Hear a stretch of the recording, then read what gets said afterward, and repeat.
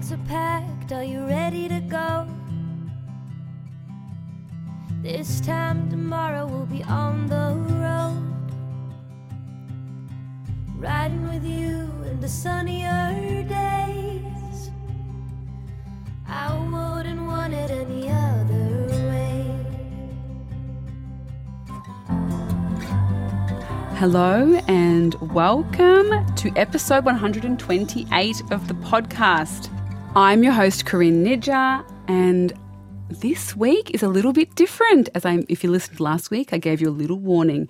This week is a little bit different. I am so excited. I'm wanting to get more episodes like this to help inspire us and ignite us to create a better world. Now, obviously, I think going vegan is a great step because it's so easy for all of us to do. Anywhere you are, there's rice, potatoes and broccoli. Pretty much everywhere you go, there's sweet potato and rice. And we can all eat that, and we can save the animals and save the forests and the waterways and the oceans. And it's just such a kind, nice thing to do for your mind, body and spirit, and for the planet and the animals. So being vegan is super simple, and it's a simple step for everyone. And sometimes it can feel like that is impossible, and anything extra when we're in when we feel heavy and we're listening to the bushfires and we're listening to the heaviness of the US government elections, and we're listening to our own government and struggling to understand our treatment of refugees, and there's so many wars everywhere going on, and fracking, and there's water pollution, and so many issues that feel so overwhelming. And I am definitely someone who can get, especially when we have the access to all the world's information pretty much in our eyeballs before we've even taken a step out of our beds. It's just in our feeds every moment of the day. When we click off our work or click away from our families, there's everything we've ever needed to know about every country on the planet. And normally it's very terrifying and desperate.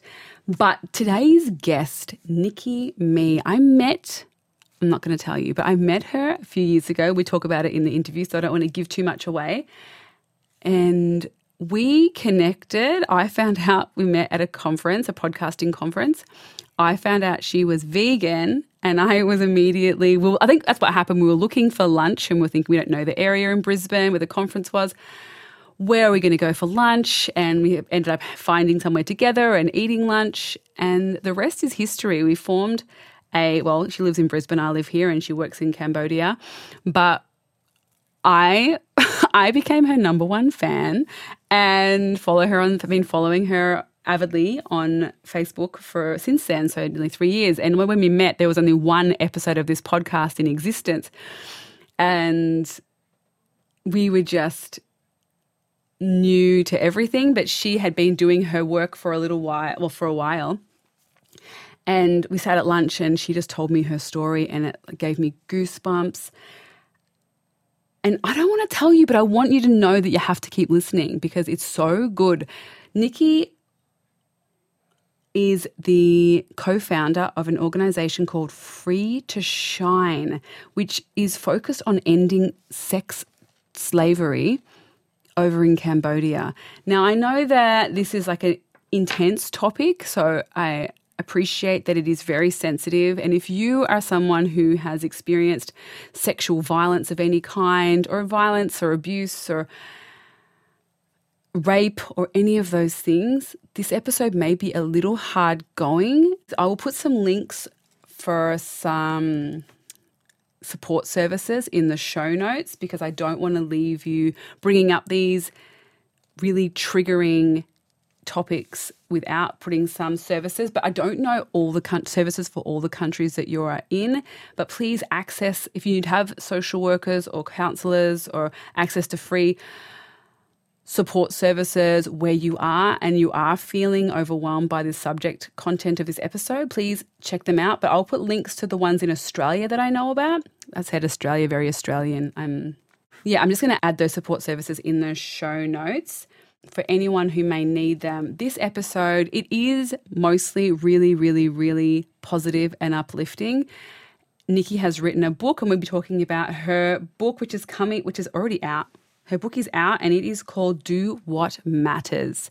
I haven't read it as of the recording of this show, but it's going to be fantastic, and it's about all the work that she's done helping support young girls over in Cambodia, and she's been doing this work for 10 years. She's done incredible, incredible work, and her story of how she came to get involved in ending sex slavery over in Cambodia is a story that is just going to touch your heart, because Nicky was just like you and I, someone who saw a problem and has spent the last 10 years committed to solving that problem, which is truly inspirational. Her episode, she gives us so much. We talked so much about the work that she's done, how she has gone about doing this. It's such an epic mission to end sex slavery in a foreign country that you're unfamiliar with. And she has done it so beautifully and openly, and really witnessing and seeing and working with, collaborating with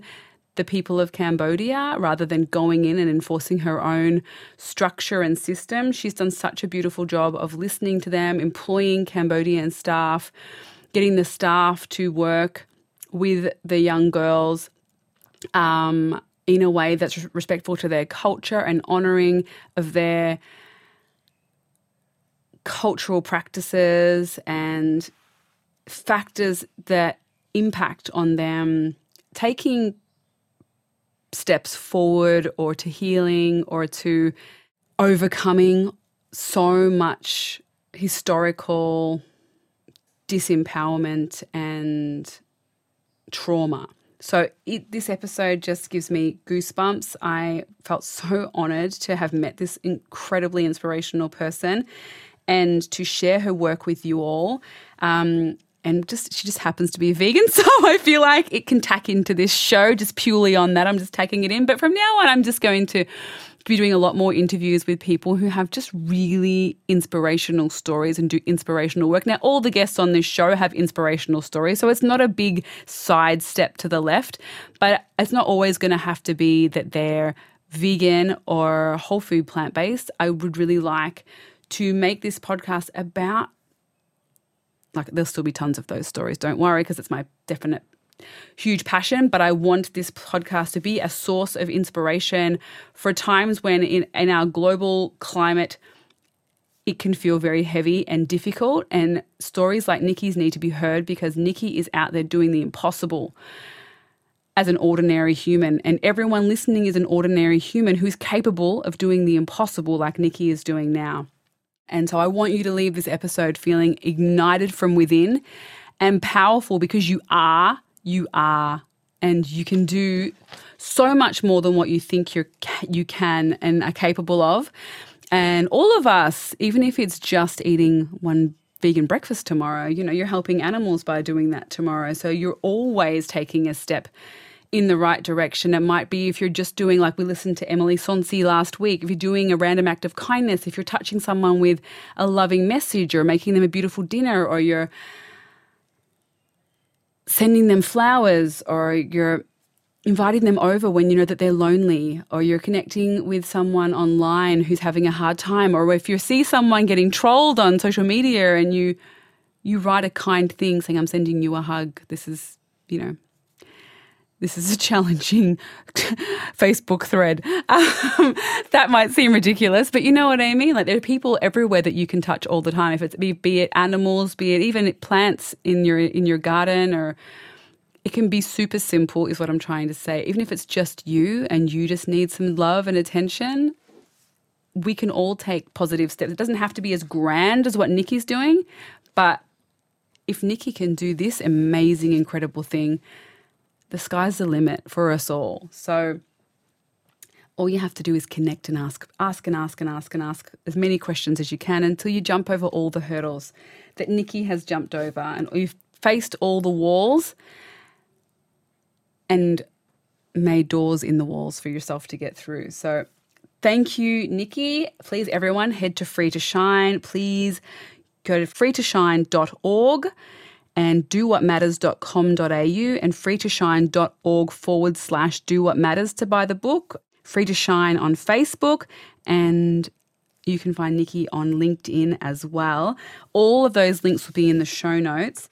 Please check out this story. It will give you goosebumps. I know it will. And I want to hear from you. And Nicky wants to hear from you. And if you want to donate to Free to Shine or work with Free to Shine or buy all of the books, all the copies of Do What Matters and give them to all your friends, because you never know whose life you're going to change by sharing these stories, sharing stories like Nicky's, gifting people a book like Do What Matters, because sometimes we don't know where to begin when we're so overwhelmed by all the heaviness of life.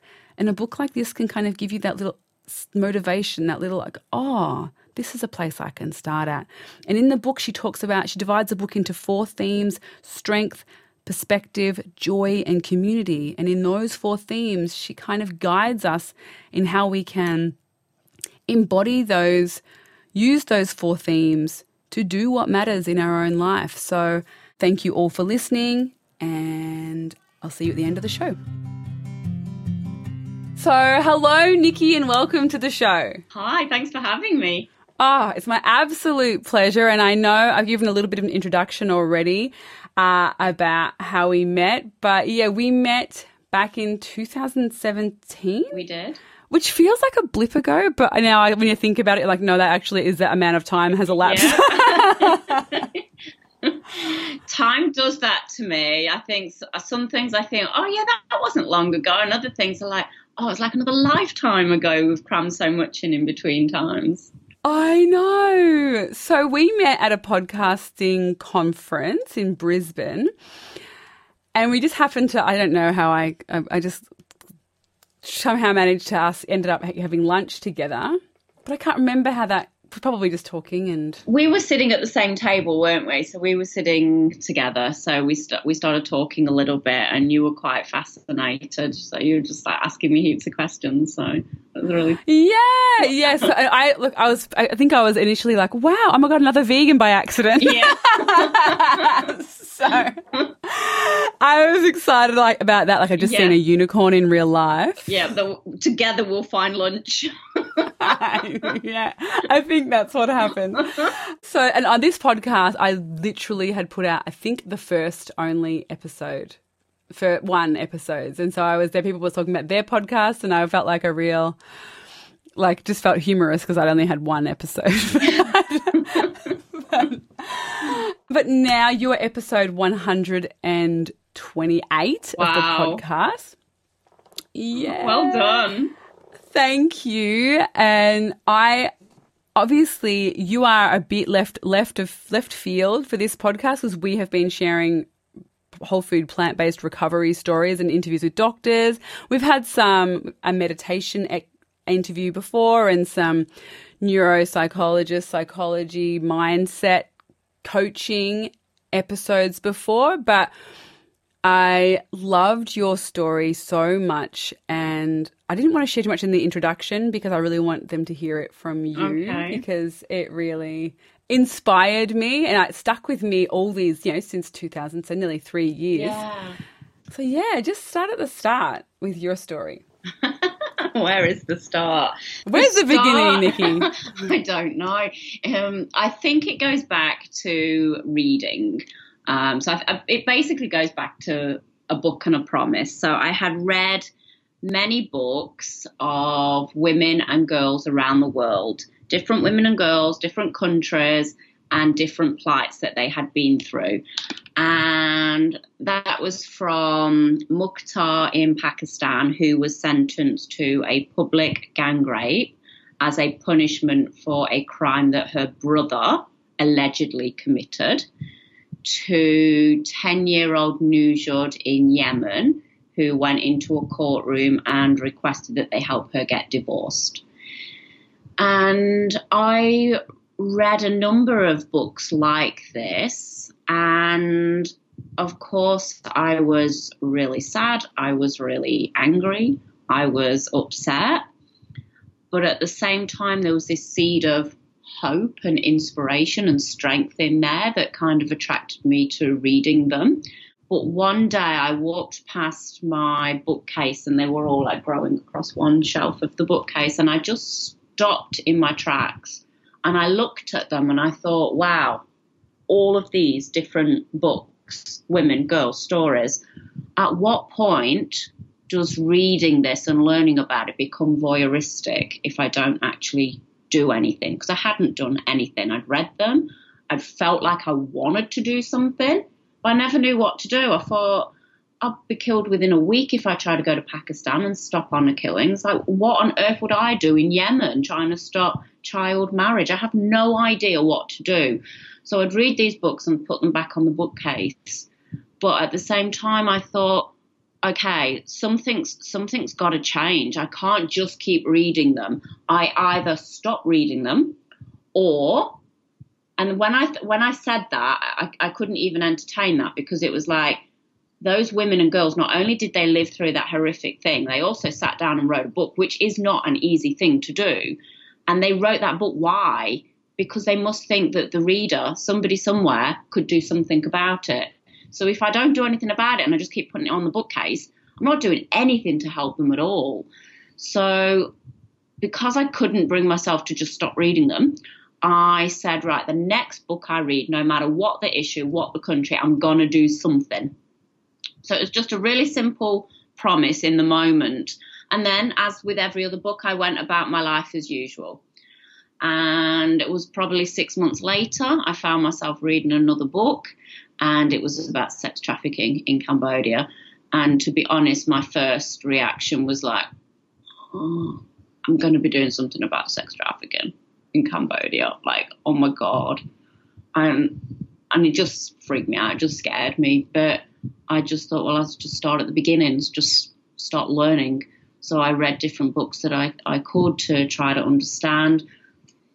And it's interesting that you said, so what I did, because I said I'd do something, I emailed the organisation of that author 5 times, sending my CV, listing my skills and experience, and saying that I'd take a month off work and come and offer any assistance that they might need. Whatever they wanted to do, I would do it for them. But I never heard back. So I basically continued my life as normal, having not really done anything. And it's interesting that you mentioned coaching and neuro-linguistic programming earlier, because I was a primary school teacher teaching grade 5s and 6s. And my background was in psychology because I did want to help children who were struggling, and I didn't know whether to go into ed psych, clinical psych, what exactly did I do. There was just a little bit of a disconnect, and then I found coaching, which I found loads more empowering and focused on the positive and forward moving. So I signed up to do this diploma in coaching, life and business coaching. And in the very first day on this coaching course, we had to pair up and coach each other, and we were given a script. And instead of me being worried about coaching, I was worried about getting coached. I was like, what am I going to get coached on? What am I going to get coached on? Like, I've sorted all my stuff out. Like, I don't know what to say. I don't know what to get coached on. And the question that came up was, in what way have you not stepped up in the world yet? And my answer to that, what came up for me for that question was, I don't think 5 emails constitutes doing something. That's how I've still not stepped up in the world. So that night, I went on Jetstar and I booked a flight to Cambodia, because I thought, if I get up in the morning, I'll have a bunch of logical reasons why this is not a good idea. So do it now, book it, because if you've booked a flight and paid for it, you'll go. So that's basically where it began. I got on a plane and I went to Cambodia, and I spent a month just volunteering, helping out, learning really. It wasn't so much, well, basically when I got there, I went to this particular organisation, and they had just had an audit and found that they needed a life skills curriculum to be developed and written. And my background in primary school teaching had meant that I had developed several curriculums.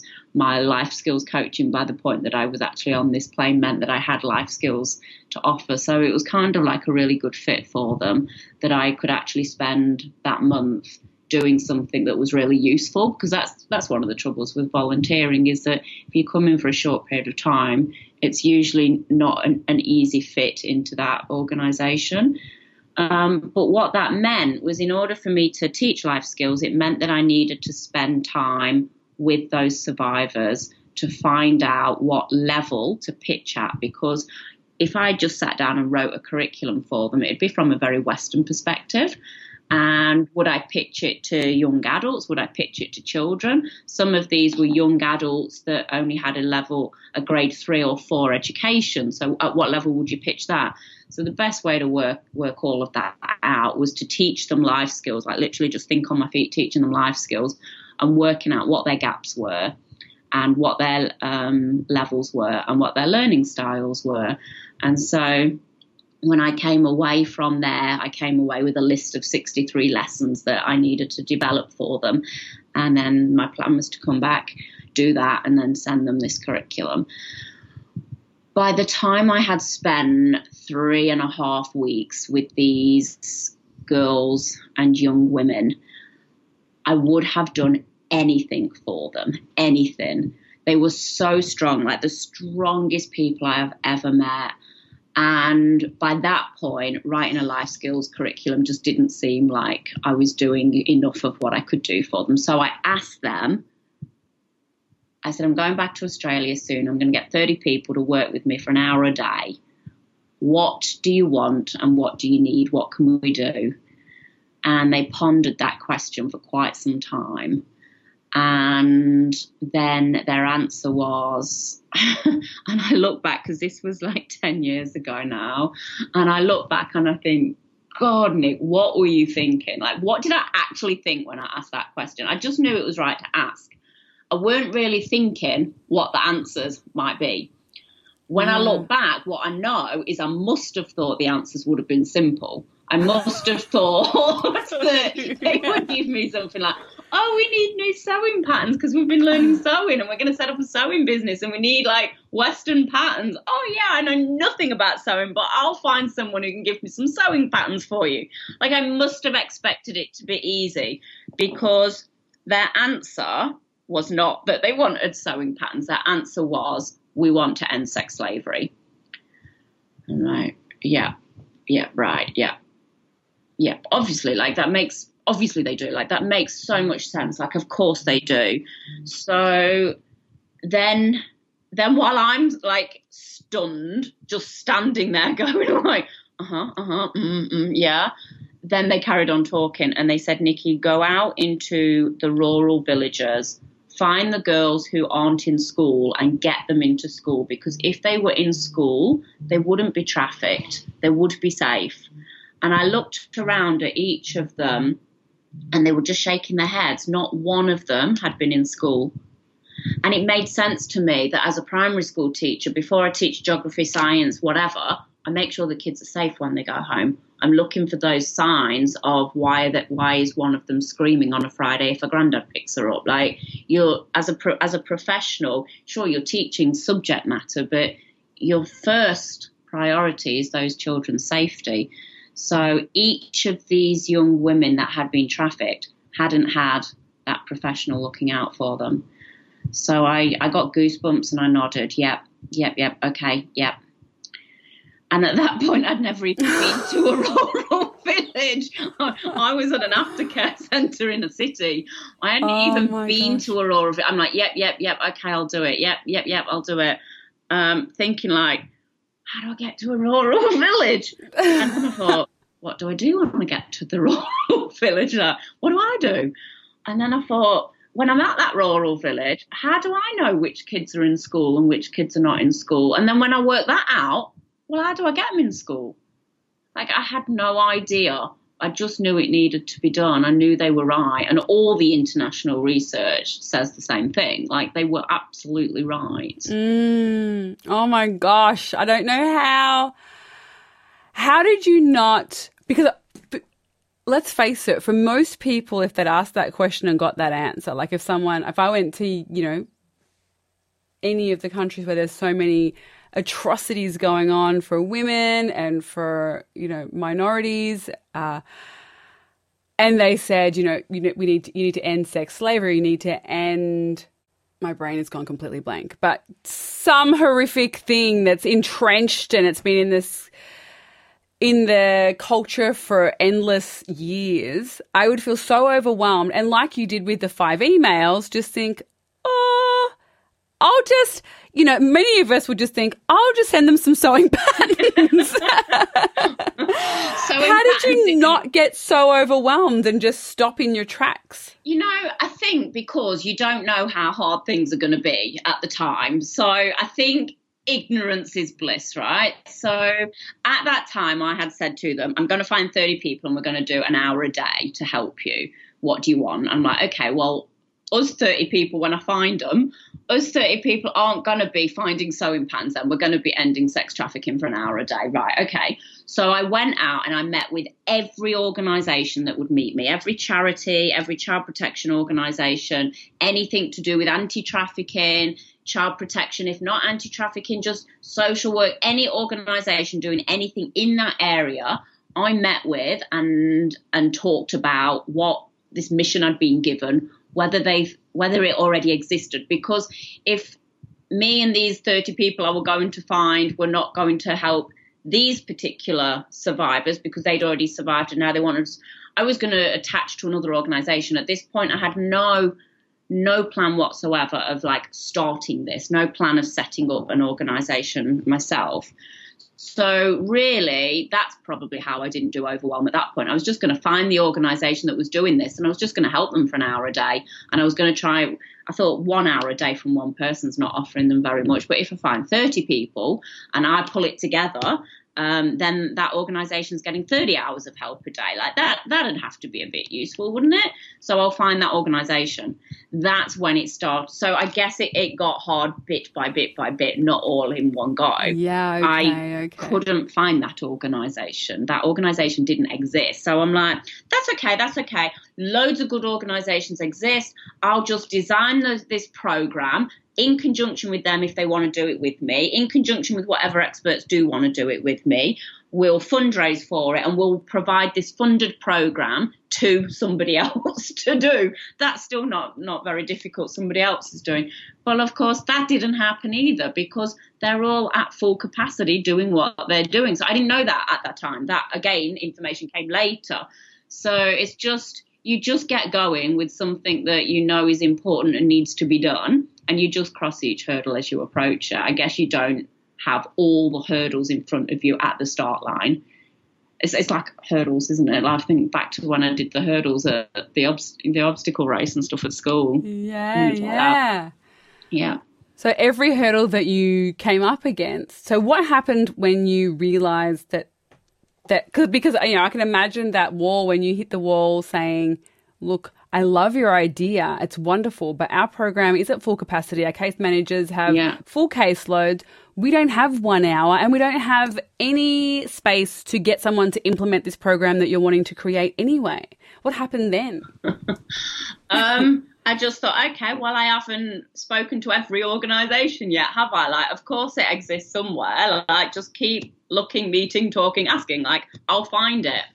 And I did. I came home and I found a small group of people to work with me and we got really clear on what was our mission and what wasn't it. What were we going to do, but what weren't we going to do? Because if we got busy doing a whole holistic amount of things around it, we wouldn't actually be very effective at getting that done. We'd be really effective for 100 kids over here, but that's not going to stop somebody else over there. So how did we literally just stick to ending sex trafficking? So we did a lot of research. We continued asking a lot of organisations, and we did. In the end, it took about 18 months. We did find 2 organisations that we could partner with, and we chose 2 very different organisations. One was a school, one was a child protection organisation. They were in completely different geographic areas. And we developed the programme sort of in conjunction with their expertise. So what would work for this organisation here and what would work for this organisation there? Because I kind of felt like if we could create a programme that would work in 2 really different regions, some that work were old Khmer Rouge, and so some of the dads and uncles were old Khmer Rouge soldiers, and one that was a little bit further out of it. Like, if I could develop a program that would work geographically across the country, then that was the most likely to be useful, because then we could replicate it elsewhere. And so we got started there. It was nice and easy until it wasn't, and it didn't work. And we had to start again. Oh my gosh. Can we backtrack for one moment? Yeah. I have a very bare minimum awareness of Cambodia's history and of the issue of sex slavery in that country and in that culture. So for people who are listening who may have as bare minimum as me or less, can you just give us a bit of a background as to how sex slavery became a thing in the Cambodian culture, or even just your whatever knowledge you have, and how it has continued to be maintained, I guess, throughout into 2020, when we would I live in cafe town in Melbourne, and there's no sex slavery near me in my eye shot. So it seems so. How in 2020 is this still happening for a lot of people? But it is still happening. Could you just give us a bit of a bare bones background? So people who want to learn more about it could look at the TIP report. So that's the Trafficking in Persons report, which is released every year, and it analyses every country, and it talks about whether each country is a source country, meaning they take women and children, whether it's a transit country, so they're moving them from one country to another, because that's very effective. If you can get them out of their country, then if they were to escape, they're going to not know the country, not know the language, not know how to ask for help. So transitioning people across countries is a method. And whether it's a destination country where they're being taken to, and then it also assesses each country. So like you've just mentioned, Melbourne, for example, of course it does happen here, but we're rated as a tier 1 country, the green colour, and tier 1 is that it does happen a little bit. And we do need good laws in place, and we do need strategy and action, but all of that strategy and action that has been determined is occurring. Where, as a country, we're deemed to be doing a sufficient amount to prevent and stop it. And then other countries are tier 2, orange, tier 2 watch list, and tier 3. And tier 3 are very often the war zones, which are incredibly difficult to get into. So your tier 2 and your tier 2 watch list means that it's either increasing or there is not enough being done to prosecute the perpetrators. So Cambodia, for example, has good laws, but those good laws are not enforced. So to go back to how it began with Cambodia, it's a massive kind of topic. So just give a summary, but people who are interested really should look beyond what I'm saying. I don't feel qualified to give a really good history lesson, but the Khmer Rouge. So when the States and other countries were bombing Vietnam, they dropped loads and loads of bombs on Cambodia to prevent people getting out through Cambodia, and also just on the way to Vietnam. And so it was massively bombed. Lots and lots of landmines. There are still lots and lots of landmines. And because of that period of time, there was a lot of instability in Cambodia, and that led to the uprising of the Khmer Rouge. Like, that created the conditions for the Khmer Rouge to emerge. And when that emerged, basically, it was under Pol Pot, and anybody with an education was rounded up out of their house and taken to, they converted a school into a prison, and anybody with an education was taken to these new jails. And there's something called the killing fields that you can go and visit in Phnom Penh, where they killed all the educated people, and then they put everybody else into agriculture, farming. And in a 4-year period, they killed a quarter of the population. And so at the end of that 4-year period, anybody who was left had been through massive trauma. They had maybe witnessed their parents be murdered or their siblings be murdered, and they would witness it in a really brutal way in front of them. They may have been tortured. They may have been raped. They may have been forced into a marriage. So the soldiers came through villages, rounded up all the young women and young men and paired them up and then stood outside their house, making them consummate the marriage and things. So there was a lot of problems, and there was no support in the aftermath of that to help them heal. Not that I know how you would heal from that, but there was no support really in the immediate aftermath of that.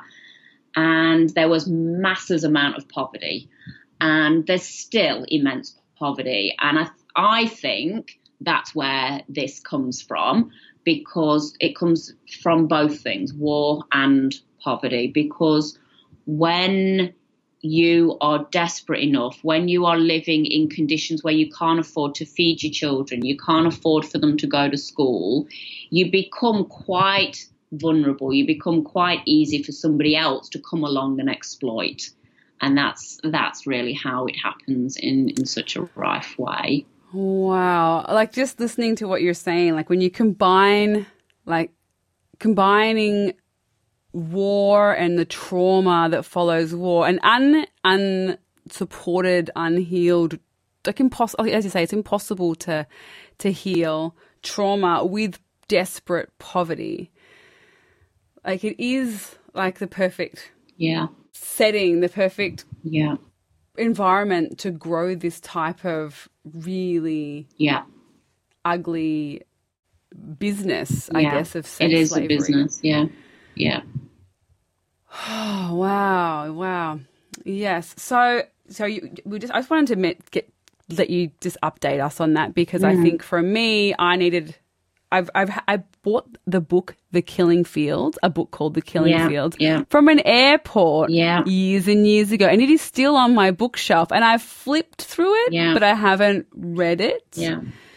And so I've known, and I've met some Cambodian expats. Is that the right word? Yep. They live here now. Yeah. And they've given me little pieces of information, and, you hear bits and pieces, but I've never heard it said like that. Yeah. And, one of my friends was doing some landmine detection stuff in his honours thesis, so I knew a little bit about the landmines being everywhere still, but just very vague, fringe kind of information. And so it was really valuable for me to hear that, then to give me more clarity and perspective about the work that you're doing and how sex trafficking became such a thing. Yeah. 2 other things that I can recommend people go to is on Netflix. There's the beautiful movie First They Killed My Father, and it's beautifully shot. That gives a good eye. That gives, like, if you need the visual aside of the book, that's a movie to watch. And then John Pilger's documentaries are great. He's done several, Ground Zero, and then Year 1 after Ground Zero, Year 5, Year 10, and he tracks. So that's a really good resource as well. Oh, wow. So John Pilger. Yeah. Pilger. Okay, Ground Zero. I definitely will be looking at them. Okay, so now you've been doing this for 10 years. 10 years, yeah. Yeah. And so how has it changed from that moment when you reached the next hurdles about, like that you said that you were working with the schools and the child protection agencies across the country trying to see if it could work in those 2 places, and then realizing that it couldn't work. What did you do then once you realized that wasn't going to work? So that wasn't going to be sustainable. We had 72 children across 2 locations under that program, and they appeared to be good at doing actual family visits and working with the families, but there was no real accountability and case notes. And if you're going to do effective social work, you've got to have the case notes to refer back to, and to be able to refer the child to other services if and when, in the few examples that other services actually exist. So even down to the case notes, the progress reports, I was having to do all the written work. None of the staff were doing anything else. And I thought, this isn't sustainable. Like, I could spend my life doing the case notes and things for 72, but never are we going to be able to scale beyond 72. And we have not successfully ended sex trafficking if we stop at 72. So this model is not going to work. So I gave them all the support and encouragement and skill, but it wasn't their way. It wasn't going to happen. So I figured, so if I'm being told that doing case notes is not their way, how am I going to do it? And I thought, well, if they were my staff, then their salary would depend on it, right? So we just try that. I will try running the program myself. I'll employ staff, and writing the case notes would simply be a part of their job. It's non-negotiable. Don't take the job if you don't want to do case notes, and you don't get paid if you don't do them. So it basically developed into that. So I hired 2 education officers, and it began working really well. So I hired 2 more and then 3 more, and we grew from 2 to 4 to 7 to 11 to 16, 18. And it was a massive learning curve, because then we had to work out ourselves, obviously by that point I knew how to get to a rural village, but how do you identify which rural village might be most likely to be targeted by traffickers? So we had to have a lot of conversations with commune leaders, village leaders. We had to work out, that it would be villages where other organisations weren't working so much. We had these little motorbikes, so we'd go out in a radius of about a 90-minute drive out of Siem Reap. So we have like a little office in the city, and we go out 90 minutes on the motos in each direction.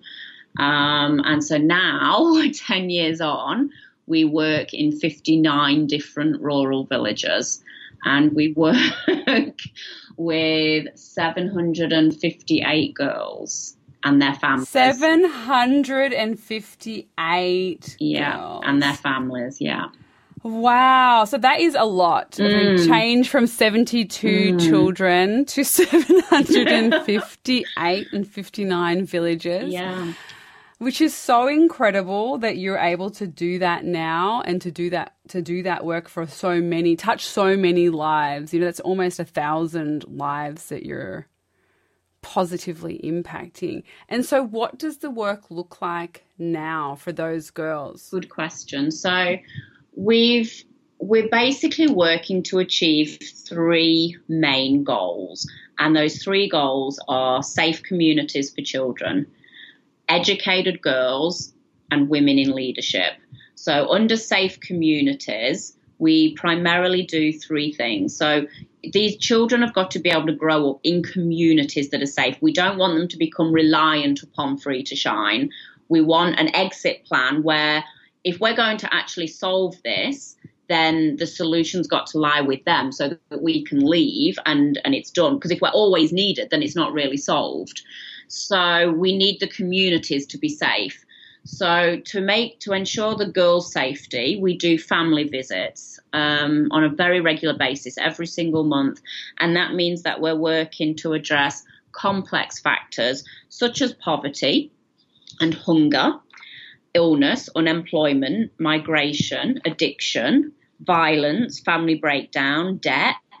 And then on top of that, we also do social work interventions with children and families who are in crisis and need additional support beyond family visits by education officers. So we also have a team of social workers that work those more intense cases. And then the other thing that we do, because that's very much family-based work, the other thing we do to create safe communities is we facilitate community trainings where we bring the community together and we talk about basic human rights. We talk and teach them how to protect themselves against exploitation and abuse, because it takes a village to raise a child. They need to know the signs. They need to know what to look for, and they need to know what to do when they see the signs, not just look the other way, because the Khmer Rouge taught them, head down, don't look, don't speak. So it's about confronting these issues within families when you see them. So sorry to interrupt you, but can I ask, like, one of the things when because my background was in social work as well. Child I protection. I know. I'm listening to you that. being like, ooh. Amazing. So I worked for the DHS in Victoria, Right. When Iggy was about. I feel that that was my background before this stuff I do now. But I'm very passionate about the area, and one of the things that I find hard is sometimes with those people, like when you're talking about hunger, violence, poverty, systemic violence, and poverty, and when you're talking about those things, once I had Iggy and I'd been writing all these letters to parents saying, engage with your maternal and child health nurse, go to this thing, do anger management classes. And then I had my son and I had no systemic poverty. I'd been broke as a student, but only as broke as a student, Yeah. And I'd had depression, but no long-term mental health problems. And I had a supportive partner and I had community around me. Yeah. All I could think about was, oh my gosh, I'm asking these people with no driver's license, with mental health problems, with drug addiction, with all these, an abusive partner, gamble at huge amounts of debt, dropped out at school at no education. I'm asking them to get to an MCHN appointment, but they have to catch 4 buses to get there. They have to do all these things. I can't get there as a new parent because I'm just tired from being a new parent. How am I going to get these people, and how can I be angry at these people when they have all this shit to wade through, and the maternal and child health nurse appointment is at the bottom of the pile of just surviving the day. So I'm fascinated to hear how you get those people to come to these talks when they're pushing so much shit uphill. Yeah, that's a really, really good question, because we're not judging and because we come from a place of understanding, and critically important is the education officers and social workers are young Cambodian professionals. So this is not foreign social workers. So I have a team of foreign social workers and psychologists, but we work behind the scenes in upskilling the staff to do it. So the staff are going out every month, sitting, working with them, having these conversations, but they get it. They grew up with their mum drinking. They grew up with their dad also hitting them. So they're not judging. They're just sharing ideas as a team of young people, engaging in the conversations. Okay, it's happening. Let's talk about it. I'm not saying that I have the answers, but let's talk about it and let's have a look at some ideas and what might work. This worked for my mum, and I bought my colleague today, and this worked for her, and we've been talking in the office, and this worked for this one. And so here's a bunch of ideas. And it's very much done with them. I think our Western way, this is one of the lessons I've learned, our Western way, we want to skip from A to B as quickly as we can. Whereas in Cambodia, it's step by step by step by step. Don't skip from here to here without taking the 7 little steps in between, because it's the stride where you lose them. If you do the steps at their pace, you don't lose them. I love that saying, it's the stride where you lose them. I think that's really, really powerful because it is, and I am so guilty of thinking that people need to be where I'm at now when they haven't done the 100,000 steps that took me to get there. And I think many of us are, and especially when we're, social workers or teachers or people, when you just assume that someone can just go from here when they haven't even learnt their ABC, they haven't got the bare minimum to get to where you are. And when you say, oh, just do this, they're just like looking at you thinking, I'm just overwhelmed now. Yeah. You've just told me to do this big, brave, brazen thing that is 1,000 steps in front of me compared to where you're at. Yeah. So I love that. And the Cambodian culture doesn't tell them what to do. We talk about it and we say, what do you think are the effects of you drinking? What do you think might be some of the effects on your health? And they tell us the answers. How do you think it might be affecting your children? They tell us the answer. Would you like to drink less? Yes. How could you do it? These are some ways. So it's coming from them. We're just guiding them along their path and walking it with them. Now, I know we haven't got much time, but you're doing such amazing work, as I've said. And everyone, put the link in the show notes for you to go and check out, Free to Shine.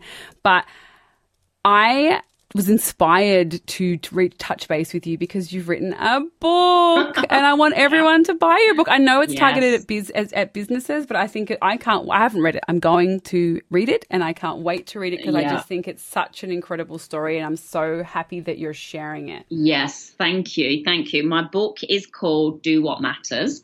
And it's basically a call to action to do more with the life that we so often take for granted. So going back to that coaching question, in what ways have you not stepped up in the world? It is for people who are ready to step up, and whether that's ready to step up in life or ready to step up in your leadership, in your business.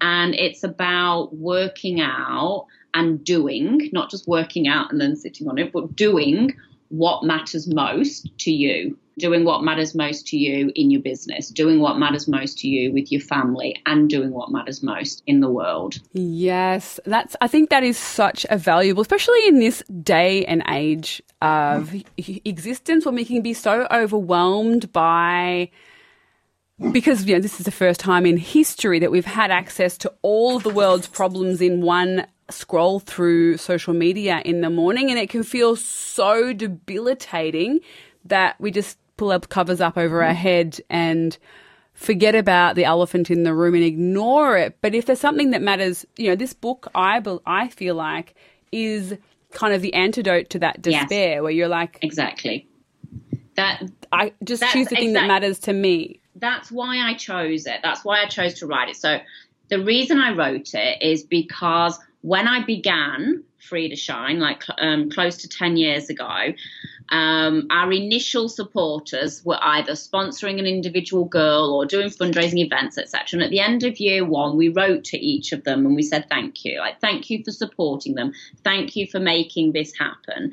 And we got back letters saying, no, we haven't done anything. Thank you. Knowing this has changed my life. It's impacted the way I parent my daughter. It's impacted this. Thank you. And I never realized how much other people were getting out of it. And also when I began, it was very much about people here providing safety and education for girls over there in order to keep them safe. Provide the education that keeps them safe. But what I realized were the things that you're talking about, that there's so much here that we have not got right. So much. We're so developed in some ways, but there is so much. Obviously, they've got some things that they have not got right. Sex trafficking is still occurring. There's definitely things they haven't got right, but there's things we haven't got right. And some of the things we haven't got right, they have got right. So I was like, wow, there's so much we could actually learn from them. If we think it's just about us over here providing education for them, I think we're missing at least half the story. How do I bottle the way they approach life, the way they think, and bring it back to people here to learn and benefit from? And so that's what this is. It's a series of lessons I've learned over the last decade. While I won't go into what the actual lessons are, because you have to read the book. Yeah. You have to read the book. You do. They come under 4 themes, and one is strength, and it's something that I come up with a lot here, where people say, I don't think I could do that. Gosh, I don't know how you do that. I couldn't do it. And I realized that here we don't know our strength. And so the first series of lessons are around strength and how you develop strength, build your strength, and just notice your strength and trust that strength and harness it. The next series of lessons are around perspective, because I used to overthink stuff, overanalyze stuff. I used to drive people crazy, to the point that one time my mum actually, going over this particular decision I had to make for the nth time, and she was like, oh, just make the decision already. And I'm like, well, what about this? And what about this? And what about that? And she was like, Nick, you're driving me crazy. And then she looked at me and she goes, don't you drive yourself crazy? And I was like, yeah, I do a bit, I do. And what I found now is decisions are easy to make because I have this completely different perspective. So the second series of lessons are around perspective and how that can help us. And then the third and fourth parts are around joy and community, because people think that my life must be really hard now that I'm fighting sex traffickers and gangsters and gamblers. And that is a part of what we do. But actually, I work with some of the most incredible people on the planet. And I somehow, I don't know exactly how, but I somehow have more joy in my life now than I did before I started doing this. And a lot of that joy is that I've learned from them in the way they approach situations. Like, they flip it around. We're almost like joyful when we have something to be joyful about, and it's their default position. And if they have to leave joy for a moment to deal with this serious situation, they spring back to joy when it's done. So we can learn so much about being more joyful. And then the other is community. Even though these communities are struggling and there are these issues in these communities and poverty, there's actually a heck of a lot of strength and resilience in these communities, and we're disconnected from community. So it's what I've learned about community as well. Oh my gosh. Look, I'm a wet golden retriever as a person. So I'm always overly excited about everything. But I love this. And one reason why I really love this is when you hear stories throughout history of, white missionaries going places and helping the Indigenous by taking the children away, and helping over in Rwanda by just spreading God and taking them away from their culture and making it a Western culture, going around and civilizing people with Western values. I love that you are actually listening to them and seeing, because there are so many things we can learn, and there are things we do well, but there are things we suck at that other places do well at. And if we work together and really notice the beauty in each other and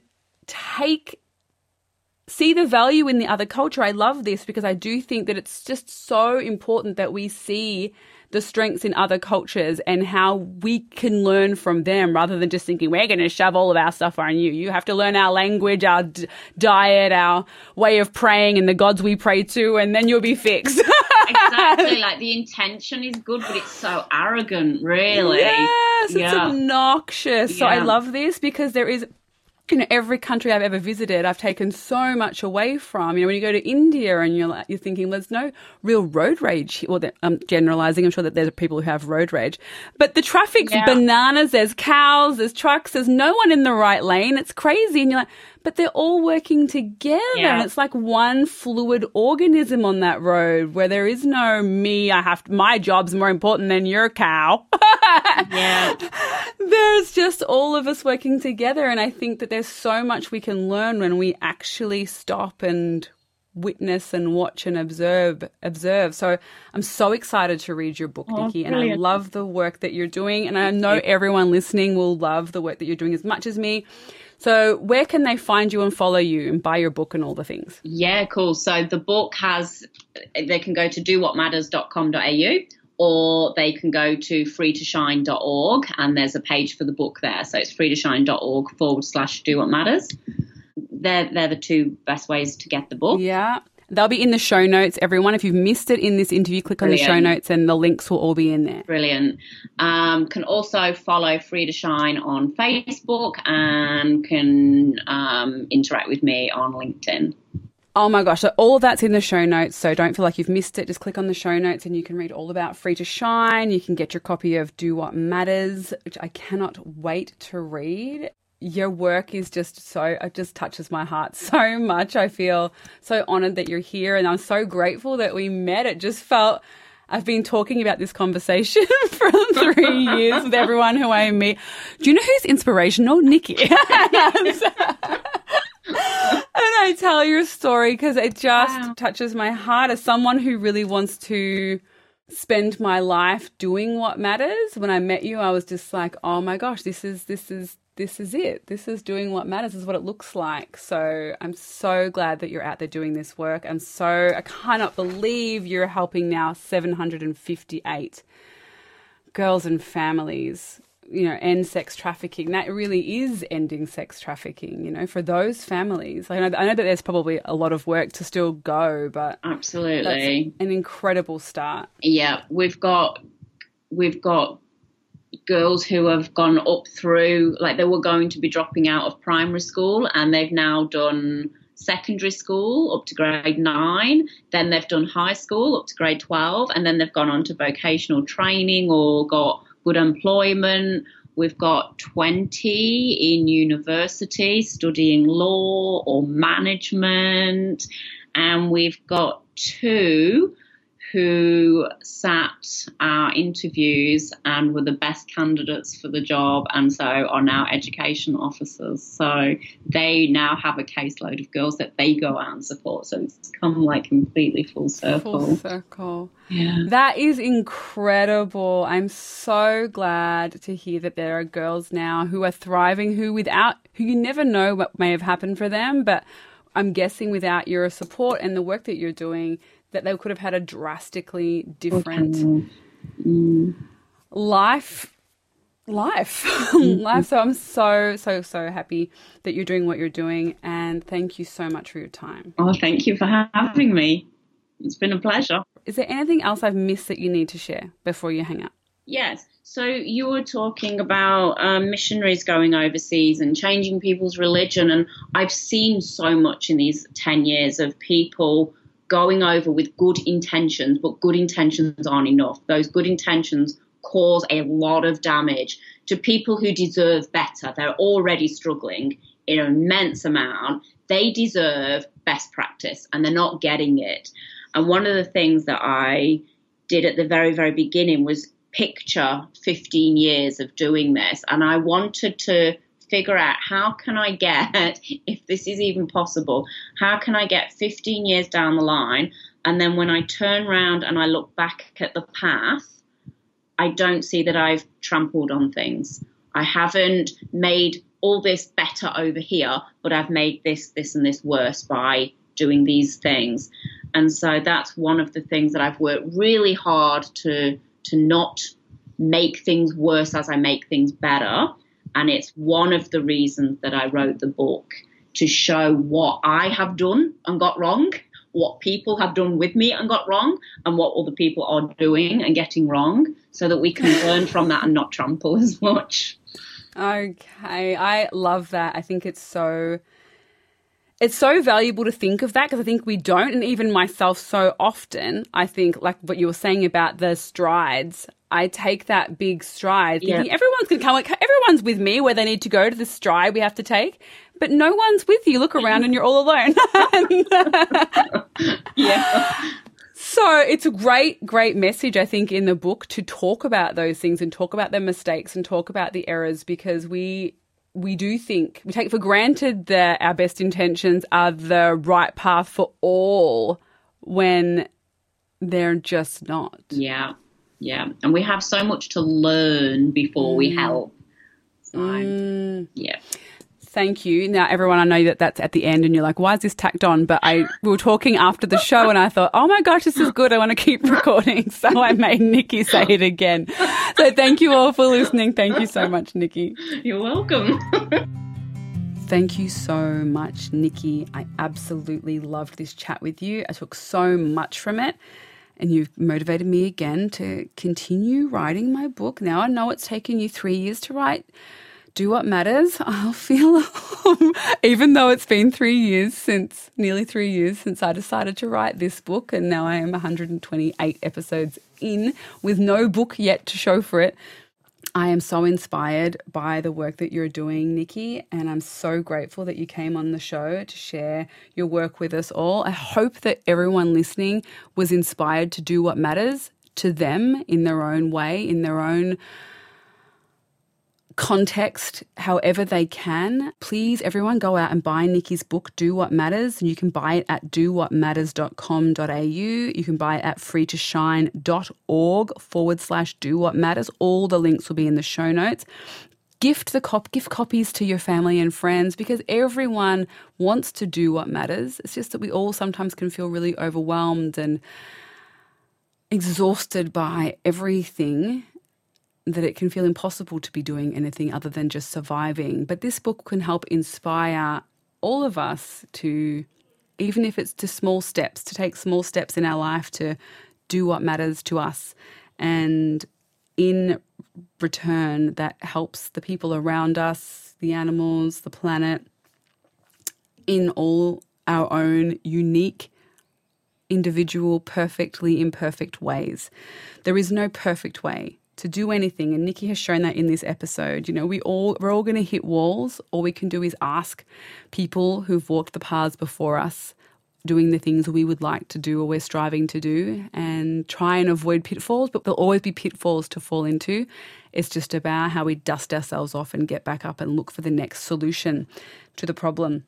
Also, check out Free to Shine on Facebook and follow Nicky on LinkedIn. All that will be is in the show notes as well. Thank you for listening and supporting this podcast. New episodes come out every Monday/Tuesday Australia time, so Sunday/Monday everywhere else in the Northern Hemisphere. And please share this episode with your family and friends. I know that Nicky's story is going to inspire so many, and I can't wait for you all to read her book and to hear your feedback. So comment in the show notes and say thank you to Nicky for saving all this 758 girls and families that they're working with now in Cambodia, and doing 59 different villages, which is so incredible. So if you want to give Nicky a little random act of kindness and just write in the show notes, "Hey Nicky, you are awesome," I'm sure she would get a real kick out of that. Not that she needs any doesn't need it, because she's going to keep doing this work. But I mean, it's always nice to tell someone who's doing incredible work that they are doing incredible work. So if you have 2 minutes to thank Nicky for her work, or inquire about her work, or go and ask about how you can support her work more, I'm sure she would be thrilled to hear from you. Or if you've read her book or you've bought her book, I'm sure she'd be thrilled to hear that you've bought her book. Any messages, they always make everyone feel better. It just takes 2 seconds of your time to tell someone that what they're doing to help do what matters for them means something to you as well, and that you appreciate it. So if you could take the time to do that on the show notes or on the comments to this post, I'm absolutely sure that, and tagging Nicky in your comment, I'm sure that she would be thrilled, or Free to Shine in your comment, I'm sure that they would be thrilled to hear it, or going over to Free to Shine and leaving a nice message over there. I am sure that every message makes it feel a little lighter, doing such a very invaluable, important role, such as supporting the ending of sex slavery in Cambodia. So thank you all for listening. And if you have any inspirational people that you think I should have on this podcast, I would love to hear from you. Thanks for listening, and I will see you all next week. Bye. Bags are packed, are you ready to go? This time tomorrow we'll be on the road, riding with you into sunnier